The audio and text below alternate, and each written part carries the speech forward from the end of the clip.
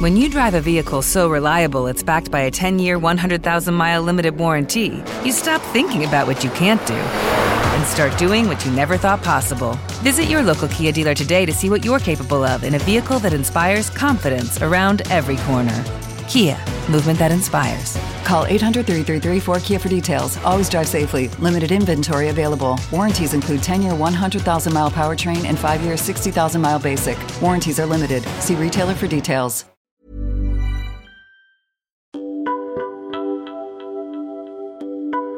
Extra.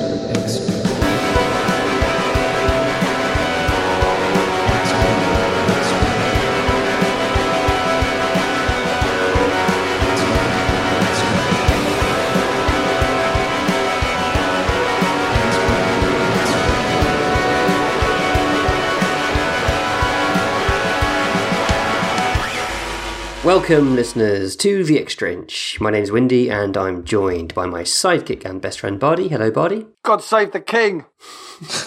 And our tactics guy, and a man who is absolutely, definitely, 100% cursed. It's Nathan A. Clark. Hello, Nathan. That is me. The Clark curse has struck again. The success rate is incredible. I spent the last couple of weeks preparing, and then last night recorded for about an hour. Not last night, sorry, Saturday night now. Recorded for about an hour a video on Vincent Company, and then Sunday afternoon it's announced he signed a 5-year contract with Burnley. So I was meant to edit that last night and put it out last night, but for some reason I lost a bit of momentum in wanting to do that. I think it's worth still doing it for two reasons. Firstly, Burnley's company's Burnley, I should say, rather enjoyable watch. Like, I think people just enjoy watching them and understanding what he's about. And secondly, sure, there's a tiny chance that it's a kind of protecting value thing. Maybe they know that there's a lot of interest in him from bigger clubs for obvious reasons, and perhaps there's a clause. Perhaps there's a release clause. I remember saying the exact same thing when I made a video about Ten Hag, and then he signed a new contract before I could release the video. And then and then he went to United that same summer, I think. So I guess that was kind of true, but not in a way that was relevant to Spurs. True. Yeah, I don't know. For the 10 people who subscribe to the sub who aren't Spurs fans but just like analysis generally, it'll be great for them. So yeah. Before we start, just want to say a big thank you to John Peake for reasons that I won't disclose, but John, really appreciated. Thank you so much.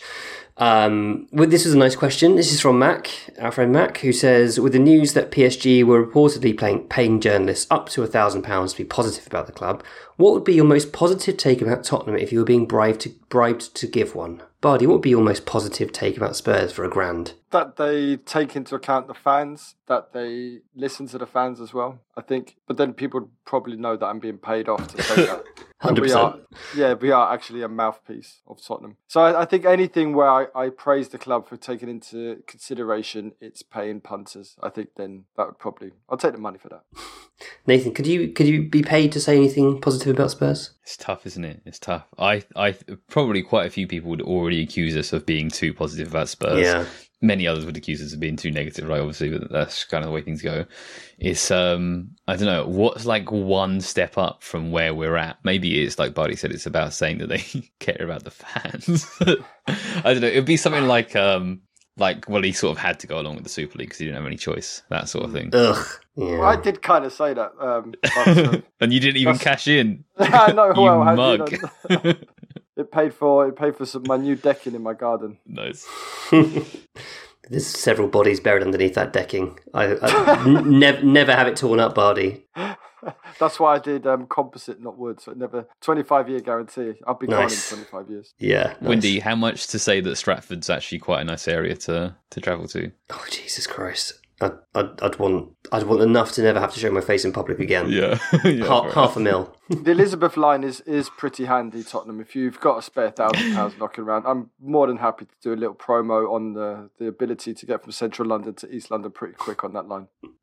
I was going to say I'd take £1,000 to say that the Pochettino era at Spurs, the peak Pochettino years, were better than 100 trophies, but I said that for free. So let's talk about Crystal Palace. 38-1 nils, Bardi. Talk to me. We're here on the way. Just 37 left. I was. Are you fully Mason in now? Yeah, I do like. He made one key decision, which we'll probably get into, which immediately made me think he knows what he's doing. This guy, he's had a think. He's sat down, watched some tape, and he's realised that there's a massive giant sofa in the middle of our defence who doesn't do anything, and he replaced the sofa, and we look good. I took my sister to her first Tottenham match. She's, as I said a few weeks ago, she's decided to become a Spurs fan for some strange reason at this moment in time. Incredible timing. Yeah, I know, unbelievable. So I took her to this game, and she had a thoroughly good time watching the mighty Spurs start on the dream of 38 1-0s in a row.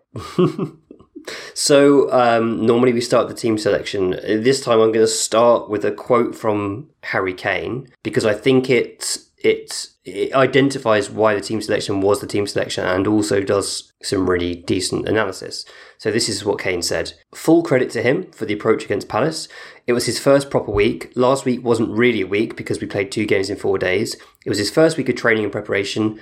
Obviously, we changed the system a bit without the ball to go 4-4-2, then with the ball to do what we used to with the 3-4-3, but to keep possession a little bit more, to be a bit more patient with the ball and not force it forward as quickly. I thought we controlled large spells of the game. I still think we're lacking a bit of confidence in certain areas when under pressure, getting out of tight spaces, but that will come. That comes with working and training. Full credit to Ryan for making those decisions. Really glad we've been able to win and keep a clean sheet. So, as Kane says, there's been a tactical tweak in this match reflected in the team selection, and that saw Emerson Royal come in. I think we all assumed that he was going to be playing a right-sided centre-back role. Little did we know he was going to be playing a right-sided centre-back and right full-back joint role, essentially. 4-4-2 without the ball, 3-4-3 with the ball. Really interesting tactical shift, I thought. Particularly interesting because lots of people have said that Romero can't play in a back four. Lots of people said the Spurs can't play in a back four with their current personnel. I think we perhaps went some way towards showing that we can do that when we don't have the ball.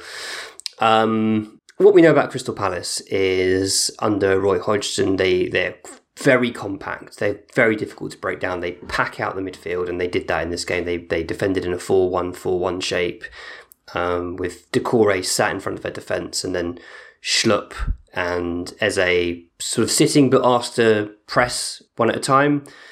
Very, very tricky to break down. So I feel like we did a good job of having some nice wing play, some nice sort of movement and interplay on the wings to unlock our wide players. Nathan, thoughts on this 4-4-2, 3-4-3 hybrid? I really like it. I think it was a really good idea. I think it gets the best out of several individual players. I think it, obviously a couple of weeks ago, we experimented with the back four because it was necessary to do so, but we misstepped in the actual function of the individual players who make up that back four. And this was a really, really nice idea, a really nice solution. Yeah, man. Last week on the podcast, I spoke about how Mason's been making a bunch of mid-game adjustments. And they're really good adjustments, but actually coaching a team is a very different skill that I can't even comprehend, right? This is not something that you can just say, oh, hey guys, let's do a 3-4-3 in possession, a 4-4-2 out position. I mean, you can try do that mid-game, maybe, but this is something that's clearly been coached and worked on and practiced. And, again, yeah, maybe it's the kind of thing that you could just say at half-time and ask your team to do. But when you ask a team to do things like this, it can be really risky. If you get it wrong, if you get the transitions between one shape and another shape wrong, if you allow the opposition to pounce in those moments when you're moving between one shape, and therefore players are moving between different given responsibilities, it can be really, really messy. And Palace obviously aren't going to be the greatest test in the world. They're on a good run of form. They've got some good, especially attacking midfield players. But I was really impressed. It wasn't the most exciting game of all time. But the main thing that it meant is that we were able to actually go ahead and press the opposition in the middle of the pitch, which is something that we have struggled with very badly all season. And we sort of largely kept it up for, around 70 minutes or so. I mean, 4-4-2 is kind of the most common pressing shape across world football, right? And trying to press in that 3-4-3. The problem is when you've got a single player in a wide area on each flank, you've got a wing back, and basically they have to either go all the way or stay back all the way, and either of those can be a death sentence. Either you're failing to put any pressure on the opposition's deep wide players, or you're leaving their advanced wide players completely open in behind. So yeah, 4-4-2, press high, just really, really nicely works. You know, I stand by my general position, which is that Romero in the middle of a back three is a terrifying idea defensively. Emerson Royale as a right centre back is a terrifying idea defensively. But it's also kind of what we needed in possession, right? When we tried to play back four in possession, because everything we've been coached on for the last 18 months is based on the positional and relational concepts around being spaced in a 3-4-3. Moving away from that, sometimes a 3-5-2, moving away from that can really break your brain in trying to guess where your teammates are meant to be. So yeah, just really, really good. Nothing more to it than that, to be honest. I'm really impressed. I think if you take this Spurs team and you remove two players who are really underperforming badly and just put in two people who are just fine, I think immediately there's a massive change. So Dyer was all over the place against Liverpool, and replacing him with with Emerson, and then Lloris has been all over the place. Putting Forster in there immediately there's a huge improvement. And I really liked Emerson in that role. I thought he was great at covering. I thought he was great at underlapping, and he looked like the old Emerson, the one that was really good before he got injured. And I think he was really nice in that position. And it's not something, we talked about this a few times about him playing right-sided centre-back. It's not a new thing where a defensive right-back can kind of fit in there. Azpilicueta's done it. Darmian's doing it now for Inter while Skriniar's injured. So it does work. There is history to it. And long may it continue. It's nice. Keeping Dyer out of the team is always a good thing. So we did have a question specifically about that right-hand side from HTRB, whose Twitter handle is J by Paranoid. It says, is this the answer to a number of problems? Royale is actually one of the centre-backs we need, ? There's a space/right position for Porro and Spence to do well, ? A coach who is tactically flexible could quickly get more out of the squad, ? Yeah, I mean, I do think that this is one potential solution. I personally wouldn't want to go into next season with Emerson Royale as first choice right centre back or right back. I think we should be looking to improve in terms of ball progression in that area. But I think he did a really, really tidy job against Crystal Palace. I think it unlocked Pedro Porro, who is already one of my favourite players. I just absolutely love watching him play. He's so fun, so lively. I feel like Pedro Porro really peps up the rest of the team. And the fans as well. He's constantly trying to get the fans revved up a bit, and I really appreciate him for that. I kind of think of him as being essentially a better version of Kieran Trippier. He's much more mobile and dynamic than Trippier, and he can actually take a man on, but he's got that kind of similar pass up the line potential, or the fantastic delivery from dead ball and on the run. And obviously he got another assist for Harry Kane. I think that's something we're going to see a lot of, the Pedro Porro back post cross with Kane climbing, as long as they're both here next season. I really liked and appreciated the team selection. Just on Nathan's point about the pressing, I do think it was really notable in this game that we pressed a lot higher than we have in recent games. I think obviously Richarlison starting will offer that because he's so good. He's so tenacious and so good at the starting the press. But I also thought Harry Kane pressed really effectively. And I put something on Twitter because I was keen to know whether he'd ended up covering more kilometres in this game. And I'm reliably informed by people who have access to the Opta data that Kane has averaged about 10.3 kilometres per match this season. In this game, he covered 10.5, so not a massive increase on previous matches.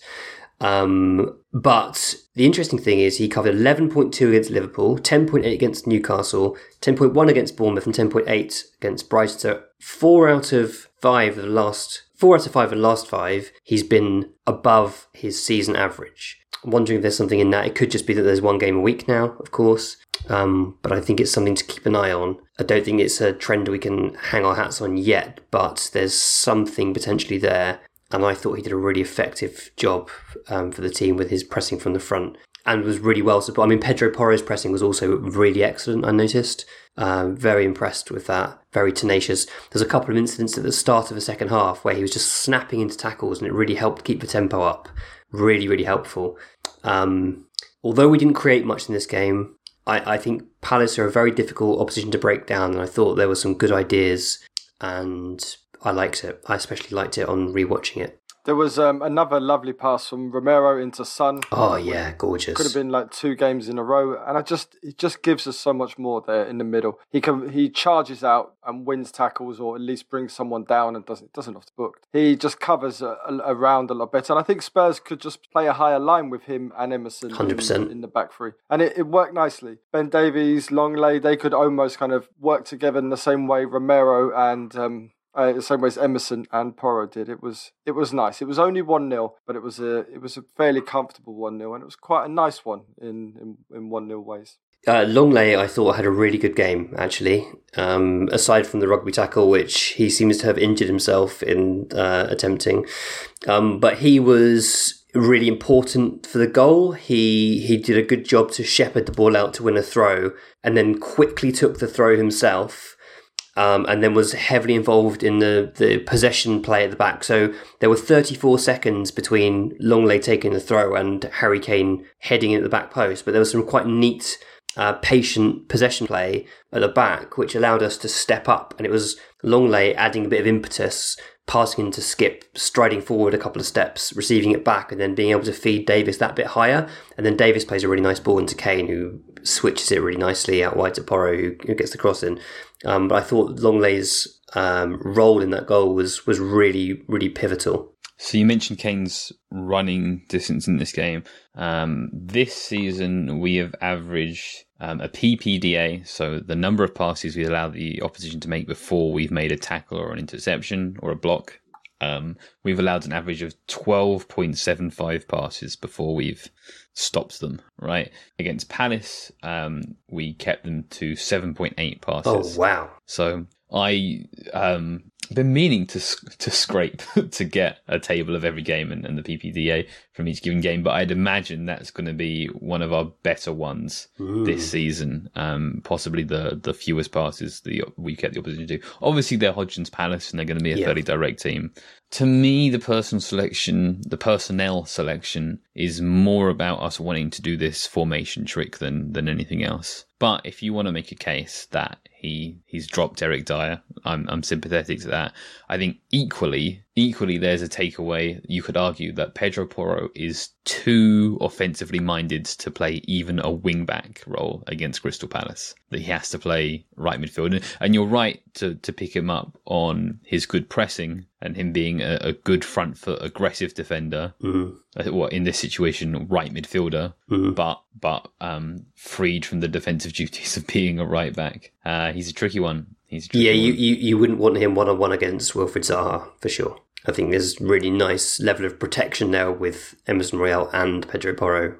I mean, I guess you pointed out that we made the changes to allow for the tactical tweak. You could even say that it's potentially opposition specific because Palace's best players are their 2 front wide players, Zaha and Elise, and this allowed us to have more coverage on the flanks, I would say. Elise's so good, man. He's I really wicked, just love watching him play football. Silky player. We got a question from RR10 about Skip. He says, Skip's data is quite poor and has been throughout his career. Interested to hear Windy's thoughts on this, as I know he uses data to help judge players. I feel like this data profile is glossed over as it's negative, whilst other players' profiles are relied upon heavily for players who are not necessarily one of our own. And we have been a little critical of Skip recently, and I think rightly so. I don't think Skip has had a particularly strong end to the season. He's had some good games, but I think he's had several sort of stodgy games. And he's certainly not developing into the player that I hoped he would, although I still think he's a good, solid Premier League player. I don't know if it was on last week's pod or the live Q&A pod we did in the week, but I am very prepared for us to sell Skip in the summer if needs be, if we have enough homegrown players. But yeah, his data is not looking great, is it, Nathan? I really dislike this question because I'm going to have to be honest on the main podcast. I think that his data isn't that great because he's not that great. It's also simultaneously true that he's like outperformed Bissouma this season, right? Who's a very good player. I said on that midweek podcast, I do think Skip is a Premier League level player, probably just not a top end of the Premier League level player. And I don't know, maybe he's an okay like homegrown squad option, not terrible to keep around. Like a Scott McTominay type. Yeah, but with the number of midfielders in our squad who profile like him, it's kind of difficult. So, but we've given a lot of leeway this season to various individual players, given how poorly the team as a whole has functioned. And he's still a younger player, so maybe there's room for some development there. For sure. I just my gut feeling is that there isn't a huge leap that's going to come from him. I'm all right with keeping Skip. He's the youngest player. He was our youngest player on the pitch. He outpassed Højbjerg. He did more passes, more progressive passes, everything else. If we're going to go stats versus, if we're going to use stats and we go against the ultimate stat padder, we might as well talk about Skip stats. And he buried Højbjerg on Saturday. I'm fine with keeping him around. He's homegrown. We're really short of homegrown. Keep him in the squad. Let him see how he develops. He's had a funny old season. He had his pubic injury. He's come back from that and he's been thrown into this team. Let's give him another chance. Yeah, I think Nathan's point about the number of midfielders is the one, isn't it? Because we are just so well stocked in that area, and the problem is they're all so samey. So, but they don't have passports. He does. Yeah. I mean, it's true. It's true. That's the benefit he brings, that he's the same as some of the others, but homegrown, which it does set him apart slightly. If we lose Kane, for example, then if Kane goes in the summer, then we're starting to get really short on English players. Yeah, I mean, I do think we need to rectify that with some of the transfer business in the summer. And on that midweek pod, I said that Raya, Gerhi, and Maddison would be really obvious signings for me. All of whom qualify as homegrown players. I think they'd all be improvements for us also. Petter has said, quite a few of my Spurs supporting friends don't really understand why Ben Davies continues to be picked by every manager. Despite the obvious work rate, all-round okay, etc., they wonder how he contributes. As I watched the match yesterday, I was thinking that his infield passing alleviates one of our main issues since Dembele, to give our midfielders the ball while facing forwards. I haven't watched it systematically, but might that be the reason we need him? And I would say it's worth noting that Davis plays the pass into Kane, which then helps unlock Porro on the right in the build-up to the goal. Ben Davies is a really good passer. He passes really well infield. What else does he offer, do you think, that means that he gets picked over others? Versatility. He's played left wing back, left centre back, left back. He's a player we need to upgrade, but he's another player that I don't mind having around the squad because of his versatility. And you're right, his passing inside is quite good. Do you know what he also has? He has an almighty shot as well. He can really smack it, and he doesn't get to do it often. So I'd like to see him smack the ball a bit more. Yeah, the versatility is incredibly useful, and I do think Ben Davies has drastically improved as a player as he's got older. Yeah, I really feel like over the last 3 seasons, he's become a better all-round player. I know he did some really good stuff for Pochettino as a left wing back, but he was quite inconsistent. I think as he's matured, he makes better decisions. He's a very solid defender these days. He's not exceptional, but he has a lot of useful qualities and seems to be a really good person as well, which is helpful.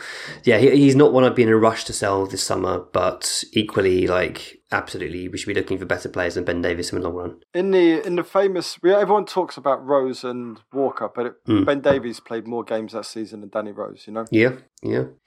I also thought it was interesting in this game that Richarlison was attempting a lot of switches of play. I felt like that might have been an instruction. When the ball came into his feet, he was looking wide and getting it out wide early.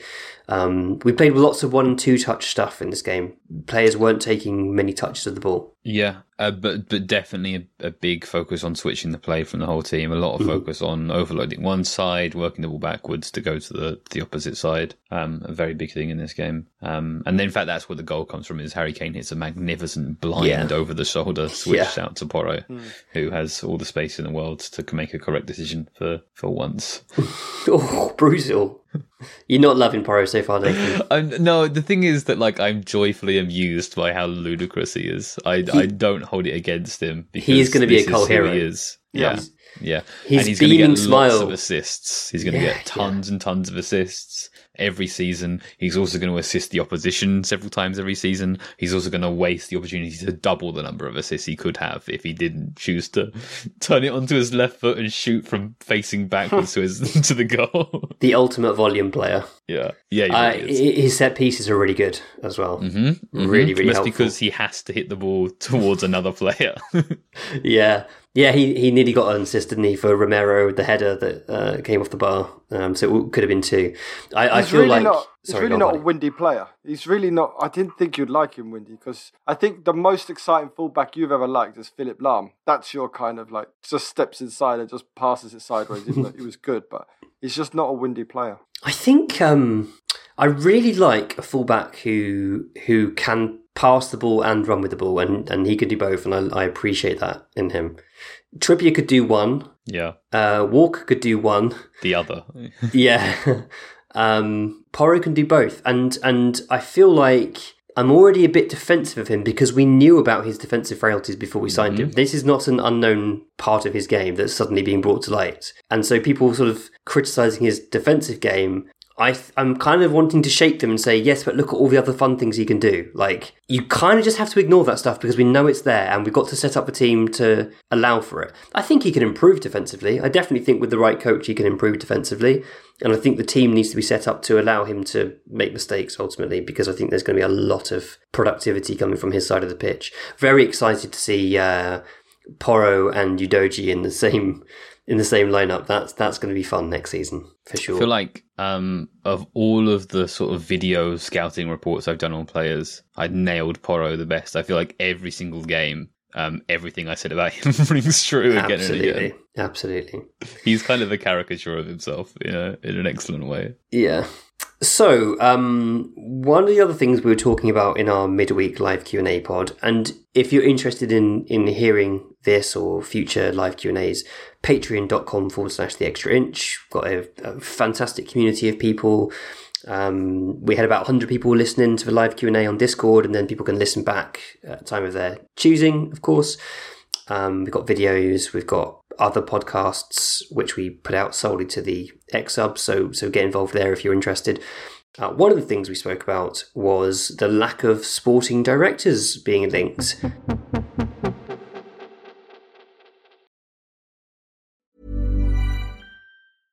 Hey, I'm Ryan Reynolds. At Mint Mobile, we like to do the opposite of what Big Wireless does. They charge you a lot, we charge you a little. So naturally, when they announced they'd be raising their prices due to inflation, we decided to deflate our prices due to not hating you. That's right. We're cutting the price of Mint Unlimited from $30 a month to just $15 a month. Give it a try at mintmobile.com/switch. $45 up front for 3 months plus taxes and fees. Promo rate for new customers for limited time. Unlimited more than 40 gigabytes per month. Slows full terms at mintmobile.com.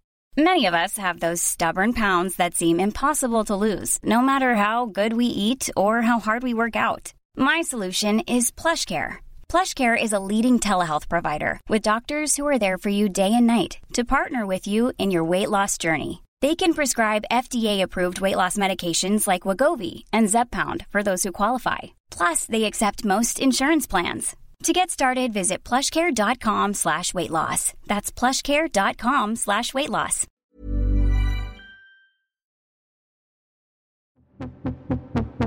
Lo and behold, since that podcast went live, we've been linked with two.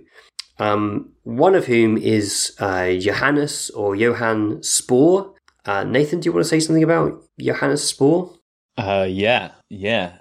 He's the guy. This is a grown up. This is a real sporting director, man. I've asked around, and I really think that we've got to find a way to make this happen. There's a few things that I tweeted out. There was or that was sent to me. Even there was a video interview with a small time Italian YouTube channel when he was from his time at Genoa, which is actually where he's still contracted to, kind of. Guardian piece on his time with at Vitesse. There was one that I was sent, a brief one touching on his time with Leipzig. So he talks a good game, but then I think Paratici kind of talks a good game too. But whereas Paratici talked about like the importance of buying young players, Spors will talk about the importance of like a top-down approach, right? About deciding on your style of play and then recruiting both coaches and players around the way that you of a club has decided to play in advance of bringing in a given coach. Also about young players. I've heard that he isn't necessarily a super data versed himself, but is very keen and confident working in and around other people who use data heavily and linking the two, traditional scouting, video scouting and data together. That he's got a really, really good eye for players. We got to get this guy in for sure. It's very exciting. Bardi, are you interested in Johannes Spor? Sounds good. Sign him up, Windy. The other sporting director linked is Lee Dykes, who is the current sporting director at Brentford, fairly recently appointed in that position. Previously, he was head of recruitment at Brentford, and he's also worked at Bury, amongst others. I tried to do a bit of research on him. There are a few bits and pieces with him online, several kind of interview, like there's a post-transfer window interview on the Brentford website, which isn't that revealing. He did a master's in essentially how to be a sporting director at a private university, and he Brentford recruit really well, really well, but he did spend 30 million on Damsgaard, Lewis Potter and Aaron Hickey, which is a lot of money for Brentford, and none of those three have done exceptionally well this season. They haven't torn up any trees, so I think you can say like he's made a gamble that hasn't necessarily paid off in that case, but Brentford generally are top notch for recruitment.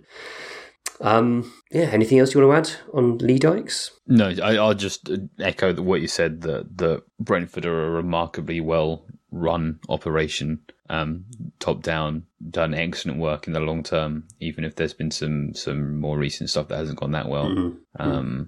Obviously I don't know Brentford's structure inside out. I don't know who else may be involved with decision making, what power he had when he was head of recruitment versus what power he has now as sporting director and that sort of stuff. But the Brentford operation as a whole has been really, really, really impressive. So they focus on trying to find players who are undervalued by the market. That's their recruitment strategy. They also have a B team, and he was recruiting to the B team. One of the players he signed to the B team a couple of years back has ended up joining Swansea in the Championship, which I think he would absolutely see as a success. He's taken a player from non-league, given him some experience for Brentford's first team as a sub in various matches, and then got him another club that are doing well in Swansea. So that's interesting to me as well. He's just not quite as sexy, is it really? Lee Dykes. No, it's not. It's not. And someone has already changed Johannes Spors' Wikipedia page to John Spurs, which I really appreciate the speed of making that happen. Well done, Spurs fans. I like my sporting directors either to have a bit of tech, like a black box, or have like a continental name. You just think they know more, don't you? Yeah. Do you want a bit of ITK? Oh, go on then. It's got to be nonsense because there's no such thing, but go for it.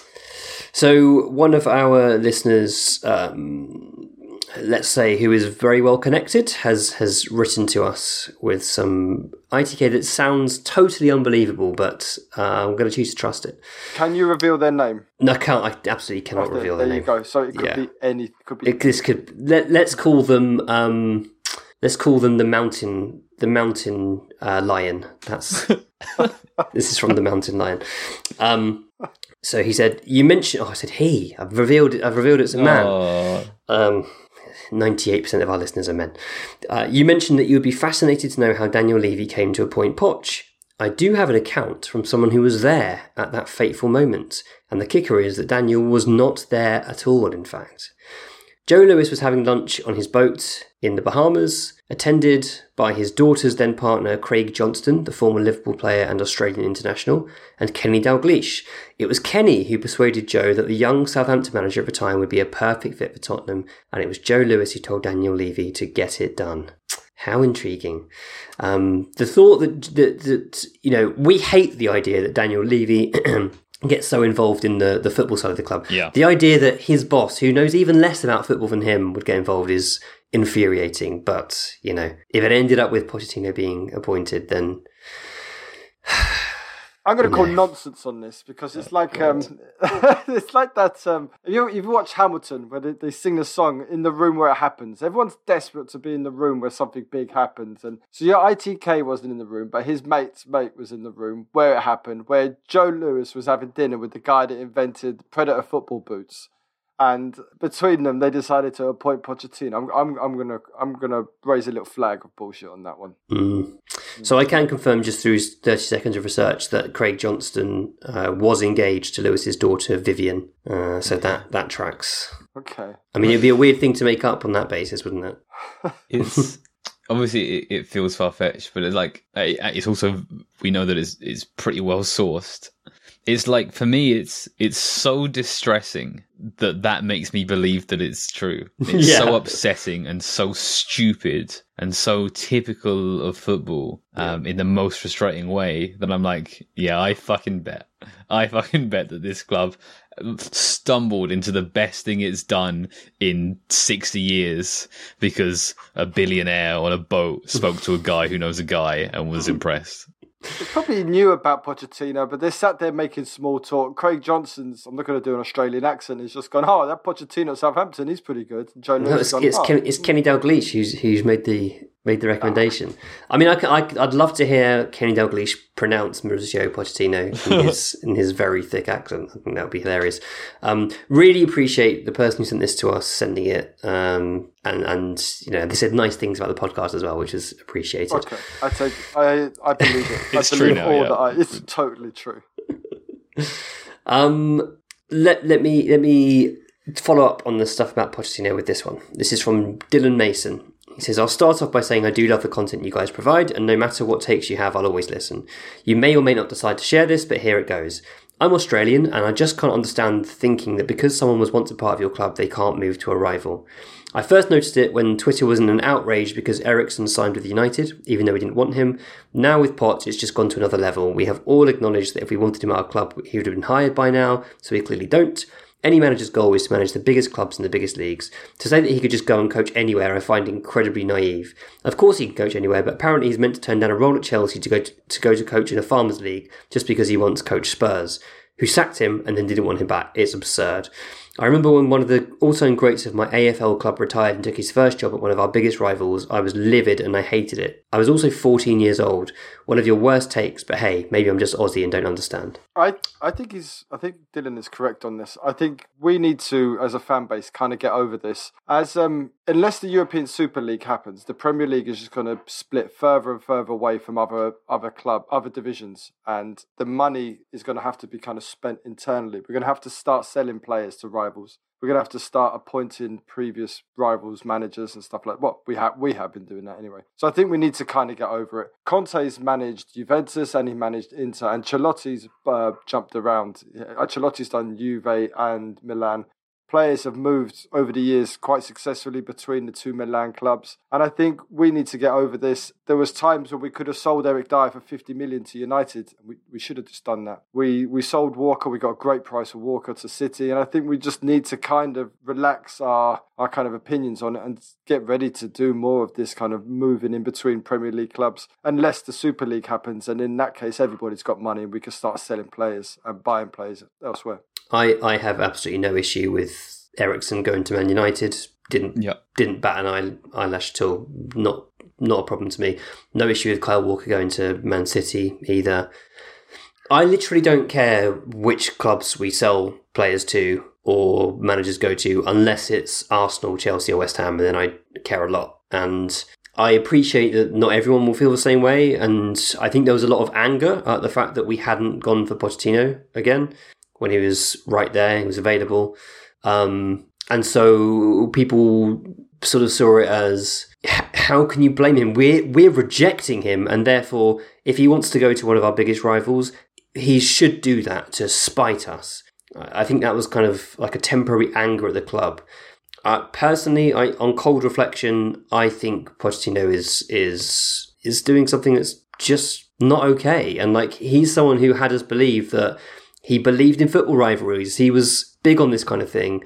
And now he's looking likely to go and do one of the things that he talked about never doing, like the whole Espanyol Barcelona stuff he talked about. I don't know. I get it. I understand that there aren't that many top jobs in world football, but there are enough. There are enough to keep a guy like Pochettino employed for the rest of his career without him going to Arsenal or Chelsea. No need to mention West Ham because they're irrelevant. Exactly. Nathan, any thoughts? I mean, I feel the same way as you. Obviously, yeah, I guess there's just like a cultural measurer's perspective here that it just does matter to English Spurs fans, I guess. I don't really know the nuances of that. Americans seem mostly fine with it also, interestingly. Interesting. Okay. Well, American franchises move across hundreds of thousands of miles and keep the same name, right? So that's like... Buddy is gesticulating, doing an impression of me firing shots, which is what I'm doing. To address Dylan's point exactly, then I will say that he says we sacked him, which is and we don't want him back, which is true in the sense that the hierarchy of the club did those things. Yeah.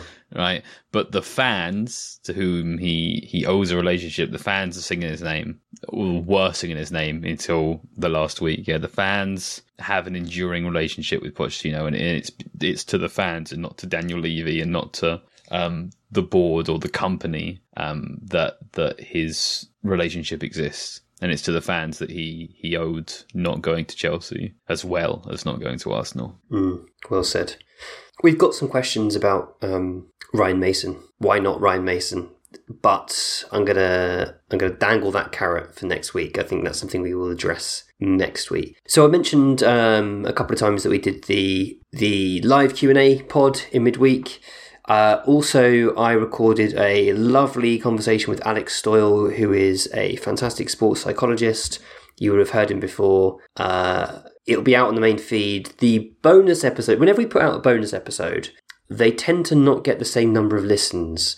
And I'm wondering if it's something to do with the way some podcast apps bring up the bonus episodes in their feed. So all I would say is... aside from the poor audio quality, and that was my fault, I apologise, Nathan, the chat with Alex Stoyle is a must listen. It's great stuff. He's brilliant. So make sure you go away and listen to that episode once you listen to this. You have been listening to The Extra Inch with me, Windy, my sidekick and best friend, Bardi, and our tactics guy, Nathan A. Clark. If you like this, there's plenty more at patreon.com/The Extra Inch. Production is by Nathan A. Clark. Our logo, artwork and website are designed by Trayton Miller. Our music is by David Lindmer. You can find him on Instagram at David Lindmer. Do check him out, he's great. Follow us on Twitter and Facebook at The Extra Inch. Email us at podcast@theextrainch.co.uk. Subscribe, leave us a rating and a review. And most importantly, be sure to tell all of your Spurs friends. Shout out to the ex-subs, we love every single last one of you. And of course, come on you Spurs.